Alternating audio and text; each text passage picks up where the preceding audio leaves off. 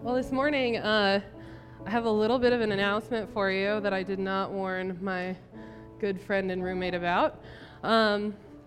This week, I got the wonderful pleasure of having some conversations with Elizabeth, and she is going right into her master's degree of counseling right now. She starts tomorrow night. Yeah. And this is a calling that the Lord has been orchestrating and putting on her life for a very long time. And so we got to have the wonderful conversation about how she's not Superwoman, as some of us may have thought. One person specifically might have thought. And so next month, this month of September, we're going to give her some time to adjust to that master's program. We're going to give her some time to get in the rhythm of doing homework at a master's level and pursuing her God-given call. And so during the month of September, you're probably not going to see her up on stage, but you will see her in the seats. And with the intent in October that we're just going to kick her right back into gear and get her going again. And so I want to spend some time just as a family raising her up as she pursues this, because this is not a thing that Elizabeth would say, man, I'm just naturally want to be a counselor. But no, this is a God-given thing, and she's pursuing a calling. And I want to treat it just like that, just like any other missionary. So if I could have a couple people come and lay hands on her as we pray for her this morning and send her into this time of calling and anointing. Lord, we are so stinking blessed that you have blessed us with Elizabeth. Lord, we are so blessed that you have her to lead us into your presence every single Sunday. God, you have anointed her, Lord, in ways that sometimes she may not even realize. God, I think of so many Sundays where she has sang something that you have spoken directly into my heart. Lord, and I thank you so much for that. Lord, can we be a church that surrounds her during this time? Lord, that gives her some grace this next month and asks her how she's doing, Lord, that empowers her and encourages her to seek this calling, Lord. God, and can we be family during this time, Lord, that she's able to come to us and confide in us, Lord. God, for this next month where she's going to be twitching because she wants to get on stage and lead your worship, Lord, I pray that you'd give her peace and comfort. Lord, that you'd empower her team to lead boldly through that. God, and that on the other side of this, we would just be able to celebrate that she is walking into the calling that you've given her. Lord, we love you so much, and we're excited for her to come back on October 1, and we will be counting down the days, but Lord, we trust you with this month. Lord, and we trust you with your ability to build in her discipline to get her through this season. God, to build in her wisdom to be a wonderful counselor that exalts your name. Lord Jesus, and we trust you with her calling. Lord, it's in that name, the name above all names, in Jesus Christ, that we pray all of these things. Amen.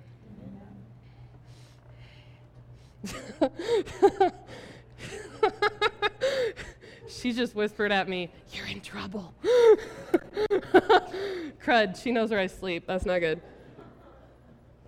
Well, good morning. I'm excited to dive into a new sermon series with y'all. And I have a couple questions to start off this morning's sermon series, which actually is funny that we had to pray over you about school with the questions that I'm going to ask you. Have you ever done something really dumb? I got some people are like, preach it, sister, preach it, and I haven't even gotten in here. Have you ever, I don't know, walked into a room where you had absolute determination to get something done, and then you get there, and you have no clue why you walked into the room? Yeah? Have you ever made a detailed shopping list of all the things you need at the store, and then you get to the store without the shopping list? Have you ever gotten so mad at your car that despite how holy you are, you kicked it? Right? Yeah, have you ever put something on the roof of your car and then driven away? Some of us are like, I know that one a little too personally, okay? Maybe, have you ever, I don't know, cut up a jalapeno and then rubbed your eyes.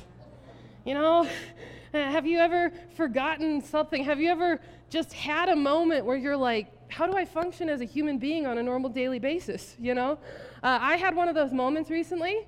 I went home to visit my family in South Dakota, and I went swimming with my niece, who is 9 years old, and my sister, who is 7 years older than me, and we went swimming, and I packed a Walmart sack full of dry clothes and stuff for me to wear on the way home.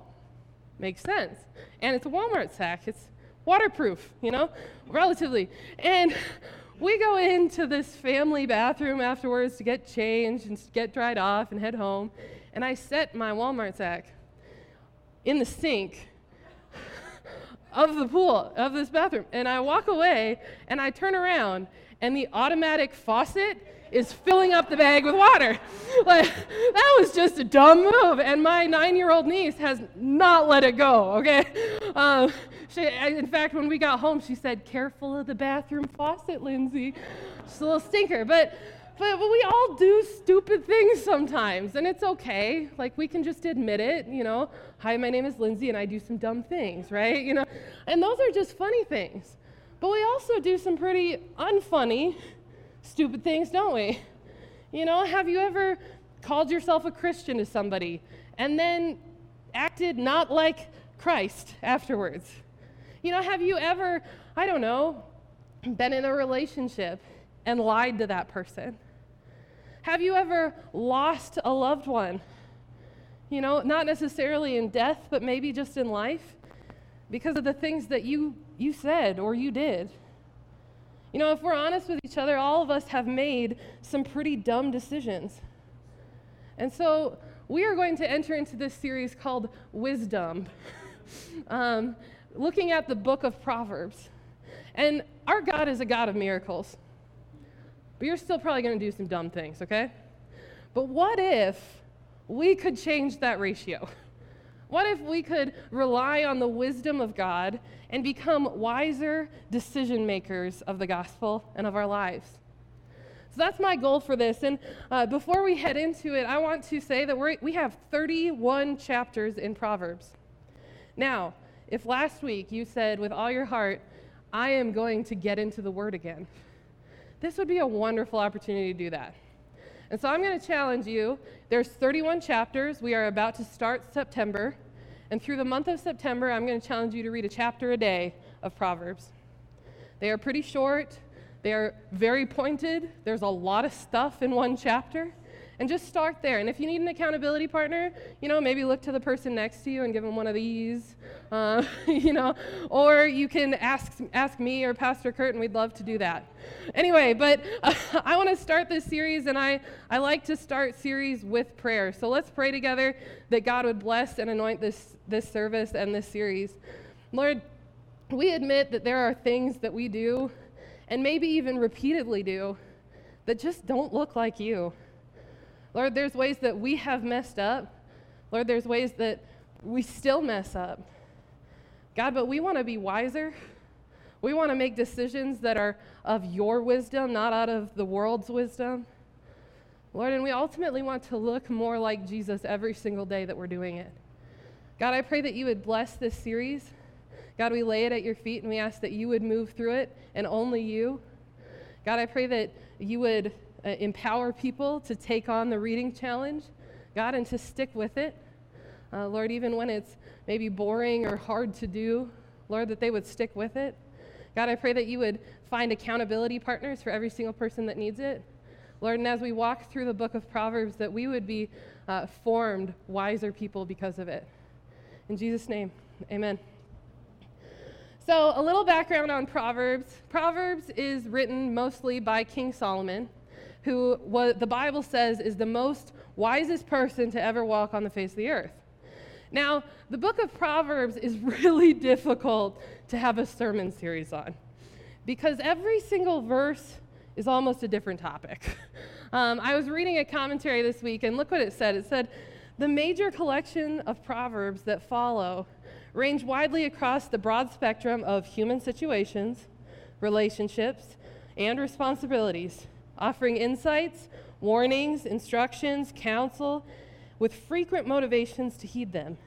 The range and variety of these defy summation. To put it plainly, Proverbs is a grab bag of wisdom. Everything from relationships to crisis to walking through Scripture itself is in Proverbs. And so it's difficult to unpack Proverbs and not feel like you're neglecting some really important parts. I compare Proverbs to parenting. Parenting, like how many parents do I have in the room? I know I have a lot. Yeah. Parents, y'all are a grab bag of wisdom, aren't you? And it took a couple of years for me to figure that out, that my parents were a grab bag of wisdom. So if you're still in the place where they don't know, it's coming. But dads, like, look at a dad. He has to know why the car is making that noise over the phone, like from 500 miles away, you know? But he also has to know the complexities of teenage self-esteem. Let me show you what I mean. My dad, when I was a middle schooler, I got one of my first epic zits of my life. It was right in the center of my forehead, and it was the size of Pikes Peak, okay? And my dad, I remember, he picked me up from school, and he said, "How you doing, unicorn?" Yeah. Now you're like, she makes a little more sense. But my mom had to lovingly explain to my dad why that was inappropriate to do, right? My mom, she was a total grab bag of wisdom. And moms, you get this. You have to know what's missing from the cookie dough that they're making. But you also have to know and be able to diagnose an illness from like miles away. I remember the first time I got sick when I was in college. I got like it was a minor cold, but I was just stressed because I had never gotten sick without my mom. And I remember I was walking to school, and I'm congested, my throat hurts, a headache, I ache, I have a fever, and I was like, "Mom, I'm just sick, and I have tests today, and I just need to know that you love me." and my mom's like, "Why would that change anything?" But she knew exactly what to say to me. And Proverbs, like parenting, is just a grab bag of wisdom. It's everything from wisdom that applies to your life, every aspect of it, Proverbs kind of has. And the good thing about Proverbs is that right at the very beginning of it, he actually tells you what the purpose of Proverbs is. Fair enough? This is like a how-to Proverbs for dummies, you know? So chapter 1, we're going to look at today, starting in verse 1. It says, "The Proverbs of Solomon, David's son, king of Israel. Their purpose," meaning the Proverbs' purpose, "is to teach people wisdom and discipline, to help them understand the insights of the wise. Their purpose is to teach people to live disciplined and successful lives, to help them do what is right, just, and fair. These proverbs will give insight to the simple, knowledge and discernment to the young. Let the wise listen to those proverbs and become even wiser. And let those with understanding receive guidance by exploring the meaning of these proverbs and parables. The words of the wise and their riddles." Check this. "Fear of the Lord is the foundation of true knowledge, but fools despise wisdom and discipline." And this book is written from a father's heart that has seen his people go through some pretty dumb things. And it's him saying, "My child, let me give you some wisdom." I think of it like if you could write a book of wisdom for your child that would carry them from here until eternity. That's kind of the book of Proverbs is. So what I want to do during our time together is unpack this chunk of Scripture with hopes that it gives us some context for our conversations over the next 5 weeks. And I would call this sermon series Ground Rules on How to Be Smarter. Fair enough? And I only got 2 of them. So the first one we find in verse 5. It says, "Let the wise listen to these proverbs and become even wiser. Let those with understanding receive guidance by exploring the meaning of these proverbs and parables, the words of the wise and their riddles." And the first step, the first ground rule is this. You have to admit you don't know everything, which is difficult for some of us, isn't it? Wow, I was not expecting such a physical reaction, but it's difficult for us, isn't it? Like, it's difficult for us to admit we don't know everything. Isaac Asimov, he's put it this way. He said, those people who think they know everything are a great annoyance to those of us who do, right? You know? And this is, all of us kind of resonate with that, because wouldn't the world be a better place if everybody listened to us, you know? But we have to admit that we don't know everything. And in case you thought, and maybe still think that you know everything, I have a couple facts that will prove that you don't. Fair enough? First one is that, did you know it is possible to lead a cow upstairs but not downstairs? Did you know that? You knew that? Oh, of course you did. All right, let's check it. A duck's quack doesn't echo, and nobody knows why. Did you know that? Oh, here we go. All right. Donkeys kill more people annually than plane crashes and shark attacks combined. The article said, so watch your butt, which I thought was funny. And this one's my favorite, so I saved it for last. Australian white-throated snapping turtles get 70% of its oxygen through its colloquial bursae, which is a long scientific word for booty, okay? There is a turtle out there that breathes through its butt, okay? And some of you guys have met some people that maybe are breathing through their colloquial bursae, okay? That's neither here nor there, but we have to first admit that, gosh, we don't have it all together. We don't know everything. We're not God. And that's difficult. And actually, one of the most famous people that thought he knew everything in Scripture is Moses. We all know and love him. You know, he was the guy that let my people go, and he got people out of Israel, out of slavery and bondage, and he led them through the desert. But did you know Moses never actually was able to go into the promised land? He was never actually able to go in and physically be in the promised land. Now, you'd say, that's pretty harsh, God. But you want to know why? Because he thought he knew everything. Our story today starts in Exodus chapter 17.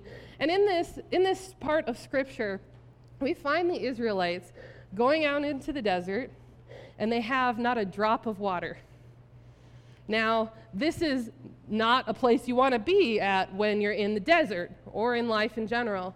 And so the Israelites, they get really upset with Moses. And they say, you idiot, why did you lead us out here? We're going to stone you to death. Check out what happens. It says, then he and Aaron summoned the people to come gather at the rock. Wait, sorry, I got ahead of myself. Dumb moments. Sermon illustration in and of itself. Then Moses cried out to the Lord, what am I to do with these people? They are almost ready to stone me. And the Lord answered, walk on ahead of the people. Take with you some of the elders of Israel, and take in your hand the staff with which you struck the Nile, and go. I will stand there before you by the rock of Horeb. Strike the rock, and water will come from it for the people to drink. So Moses did this in the sight of the elders of Israel. So let's set this scene. Desert, no water, big rock. And God says to Moses, take that staff, the one that he put into the Nile to spread it across so that people could walk in through it. Take that staff and hit it, and it will produce water. And so Moses, like, this is a really cool party trick, let me tell you what. If God told me to hit a rock and it would have water, I'd do it in a second. And so what he does is that he hits the rock and water comes gushing out of it. Enough for the thousands of Israelites that are there. Pretty powerful stuff. Then we fast forward about 260 miles later. To put that in perspective for you, that's as maybe if you and I, we all decided that we're going to camp and walk to Santa Fe, New Mexico, just for fun. Or with God's divine purpose. And we walk there, and 260 miles later, the same thing happens. They look around, and they see no water anywhere. Check this out in Numbers 20. It says, and the Lord said to Moses, you and Aaron must take the staff and assemble the entire community. As the people watch, speak to the rock over there, and it will pour out its water. You will provide enough water for the rock to satisfy the whole community. So this is pretty straightforward. He says, speak to this rock over here. Take your staff, but lean down and just talk to it, and it will flow water. Let's see what happens next. Verse 10. Then he and Aaron summoned the people to come together at the rock. So far, so good. Listen, you rebels, he shouted. Must we bring you water from this rock? And then Moses raised his hand and struck the rock twice with its staff, and water gushed out of it. So the entire community and their livestock drank their full. Now, was that what God told him to do? Absolutely not. It's probably a little embarrassing going in front of the people and whispering into a rock like a crazy person, okay? Give him a little credit. But he goes to the rock and he says, you rebels, like you people that don't like God, must we provide water again? Notice that. Must I really do this again? Must I have to take this into my own hands again? Didn't we already do this before? Why don't you trust me? Why am I having to do this again? And I would say that, listen here, we do this in our lives too. We get to a place where it is frustrating to follow what God has told us to do. We get to a place where we think that we have to pick ourselves up by our bootstraps and just get it done. Single folks, I'm looking at you. God has told you the beauty of marriage in his image. He has told you to wait. He has made promises to you. But we get frustrated and we get impatient and we don't want to whisper into the rock. And we say, I'm just going to take it into my own hands. Folks that are struggling with their finances, God told you to trust him with your first 10% and that he will be trusted with the other 90. We don't want to whisper into the rock, but we have to. This lie is at the beginning of every addiction. That if I can just get on the other side of one more hit or of one more night, I will have it under control and I will have fixed my context. See, we don't want to whisper into the rock.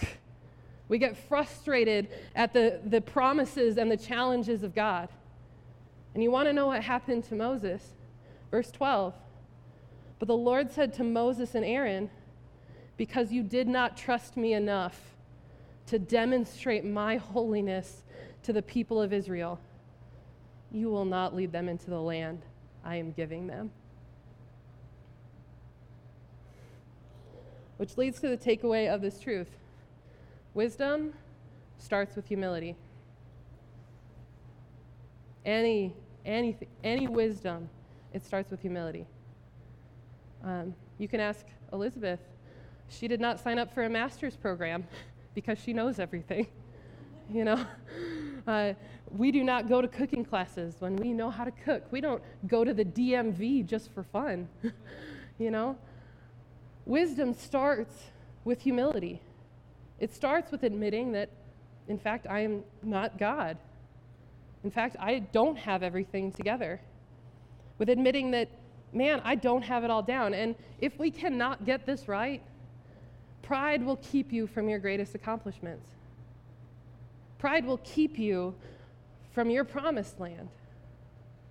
I have a picture for you this morning of what a view from Mount Nebo actually is, I think.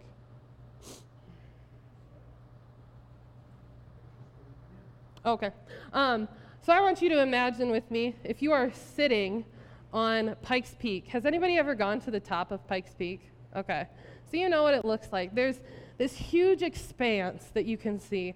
You can see the reservoirs. You can see people. You can see foothills.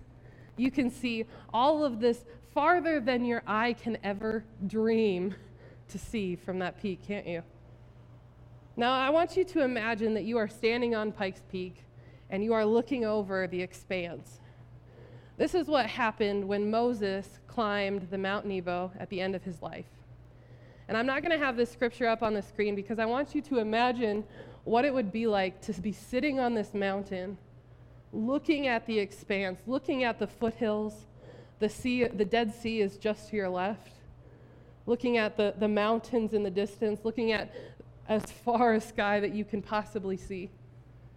And this is what happens.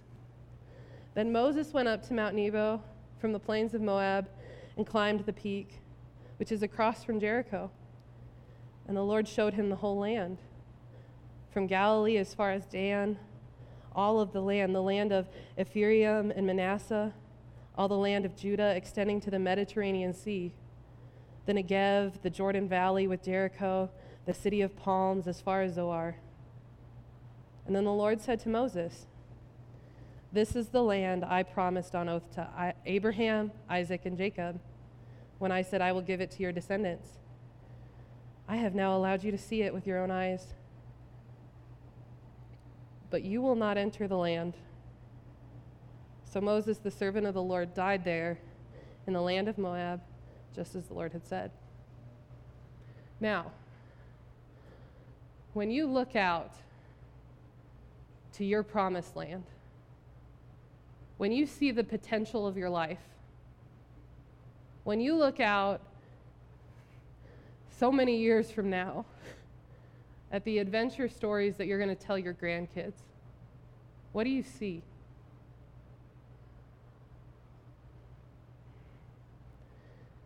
Because the one thing that will keep us from seeing this as a reality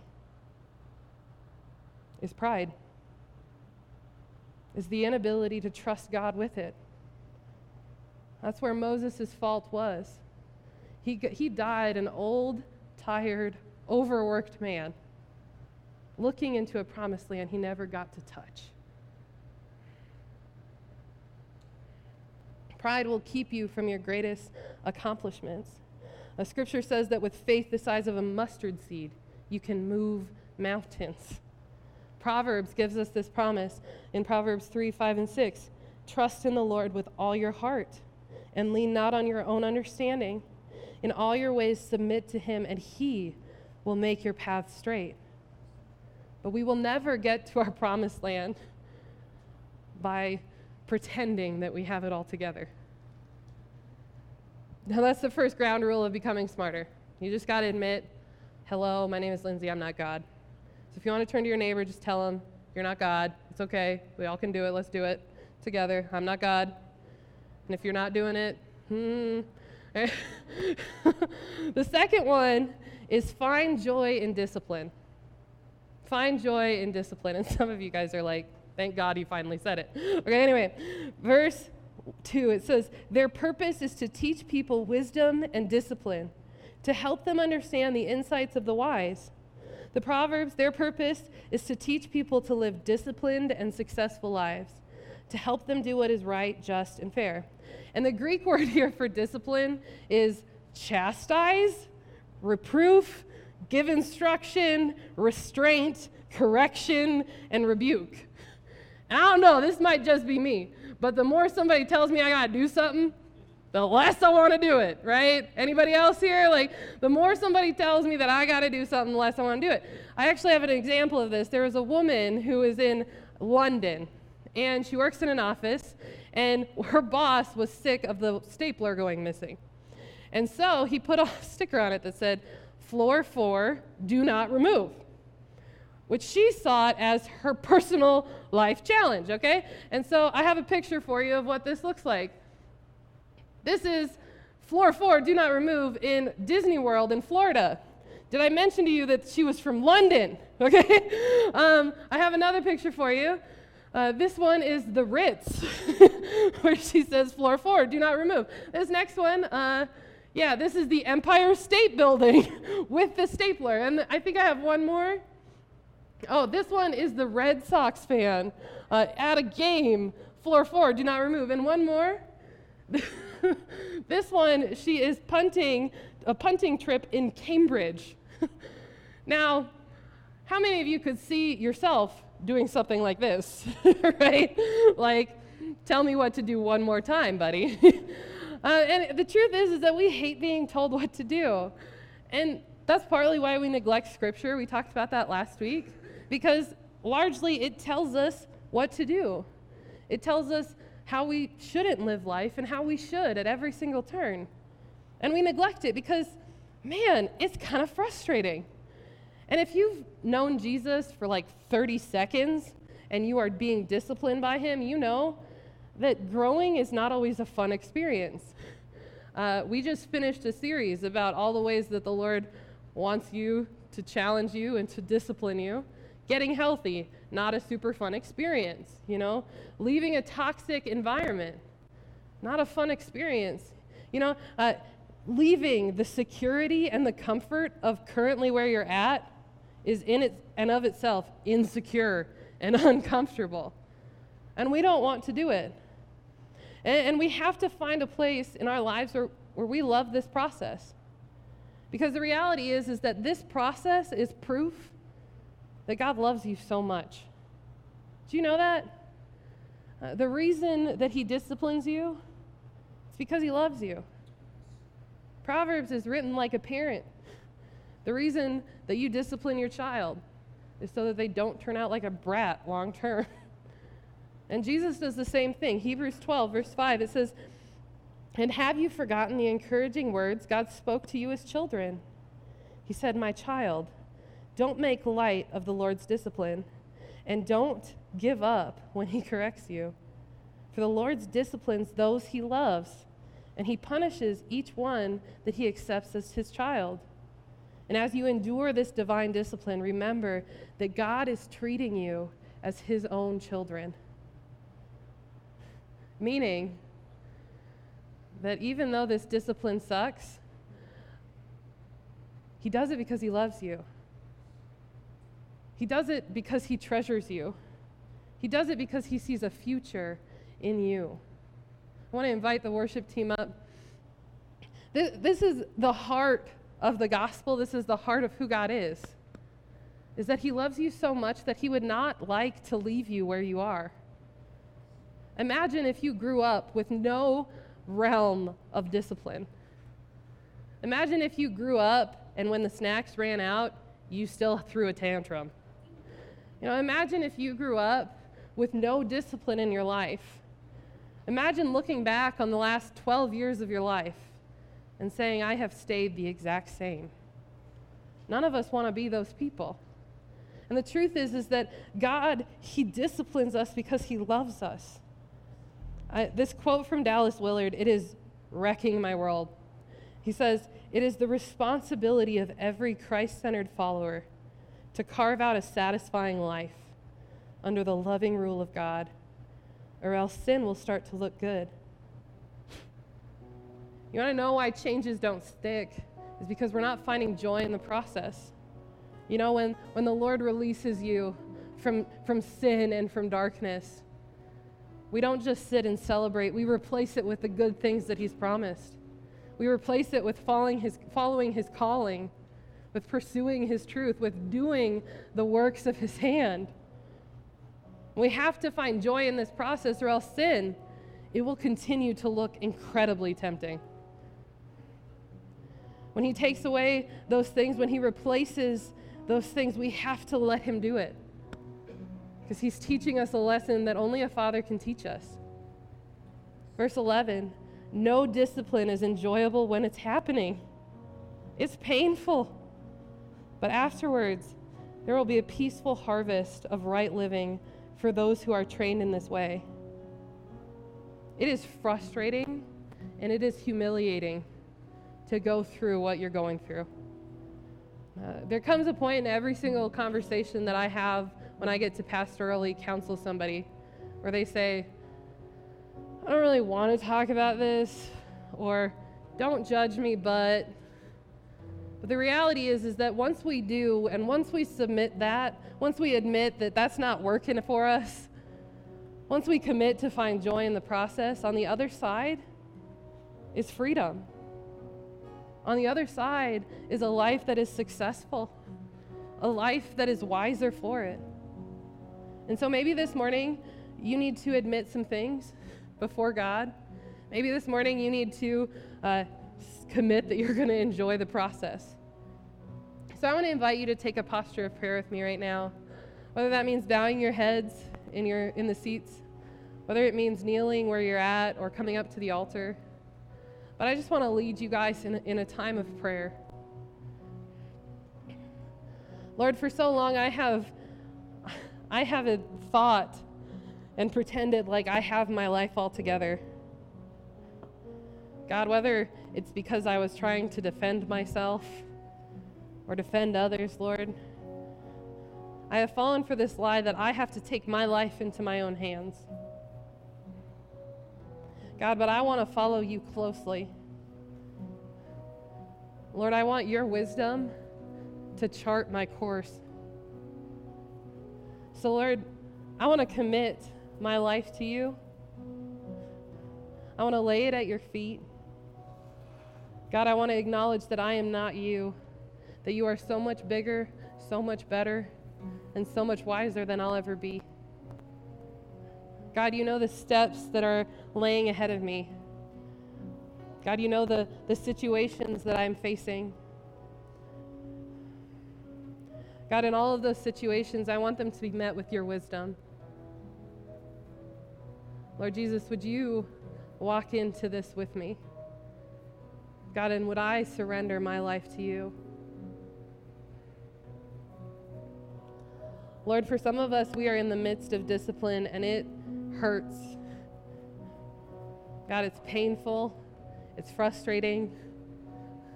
Lord, at times, we doubt if we're even getting anywhere.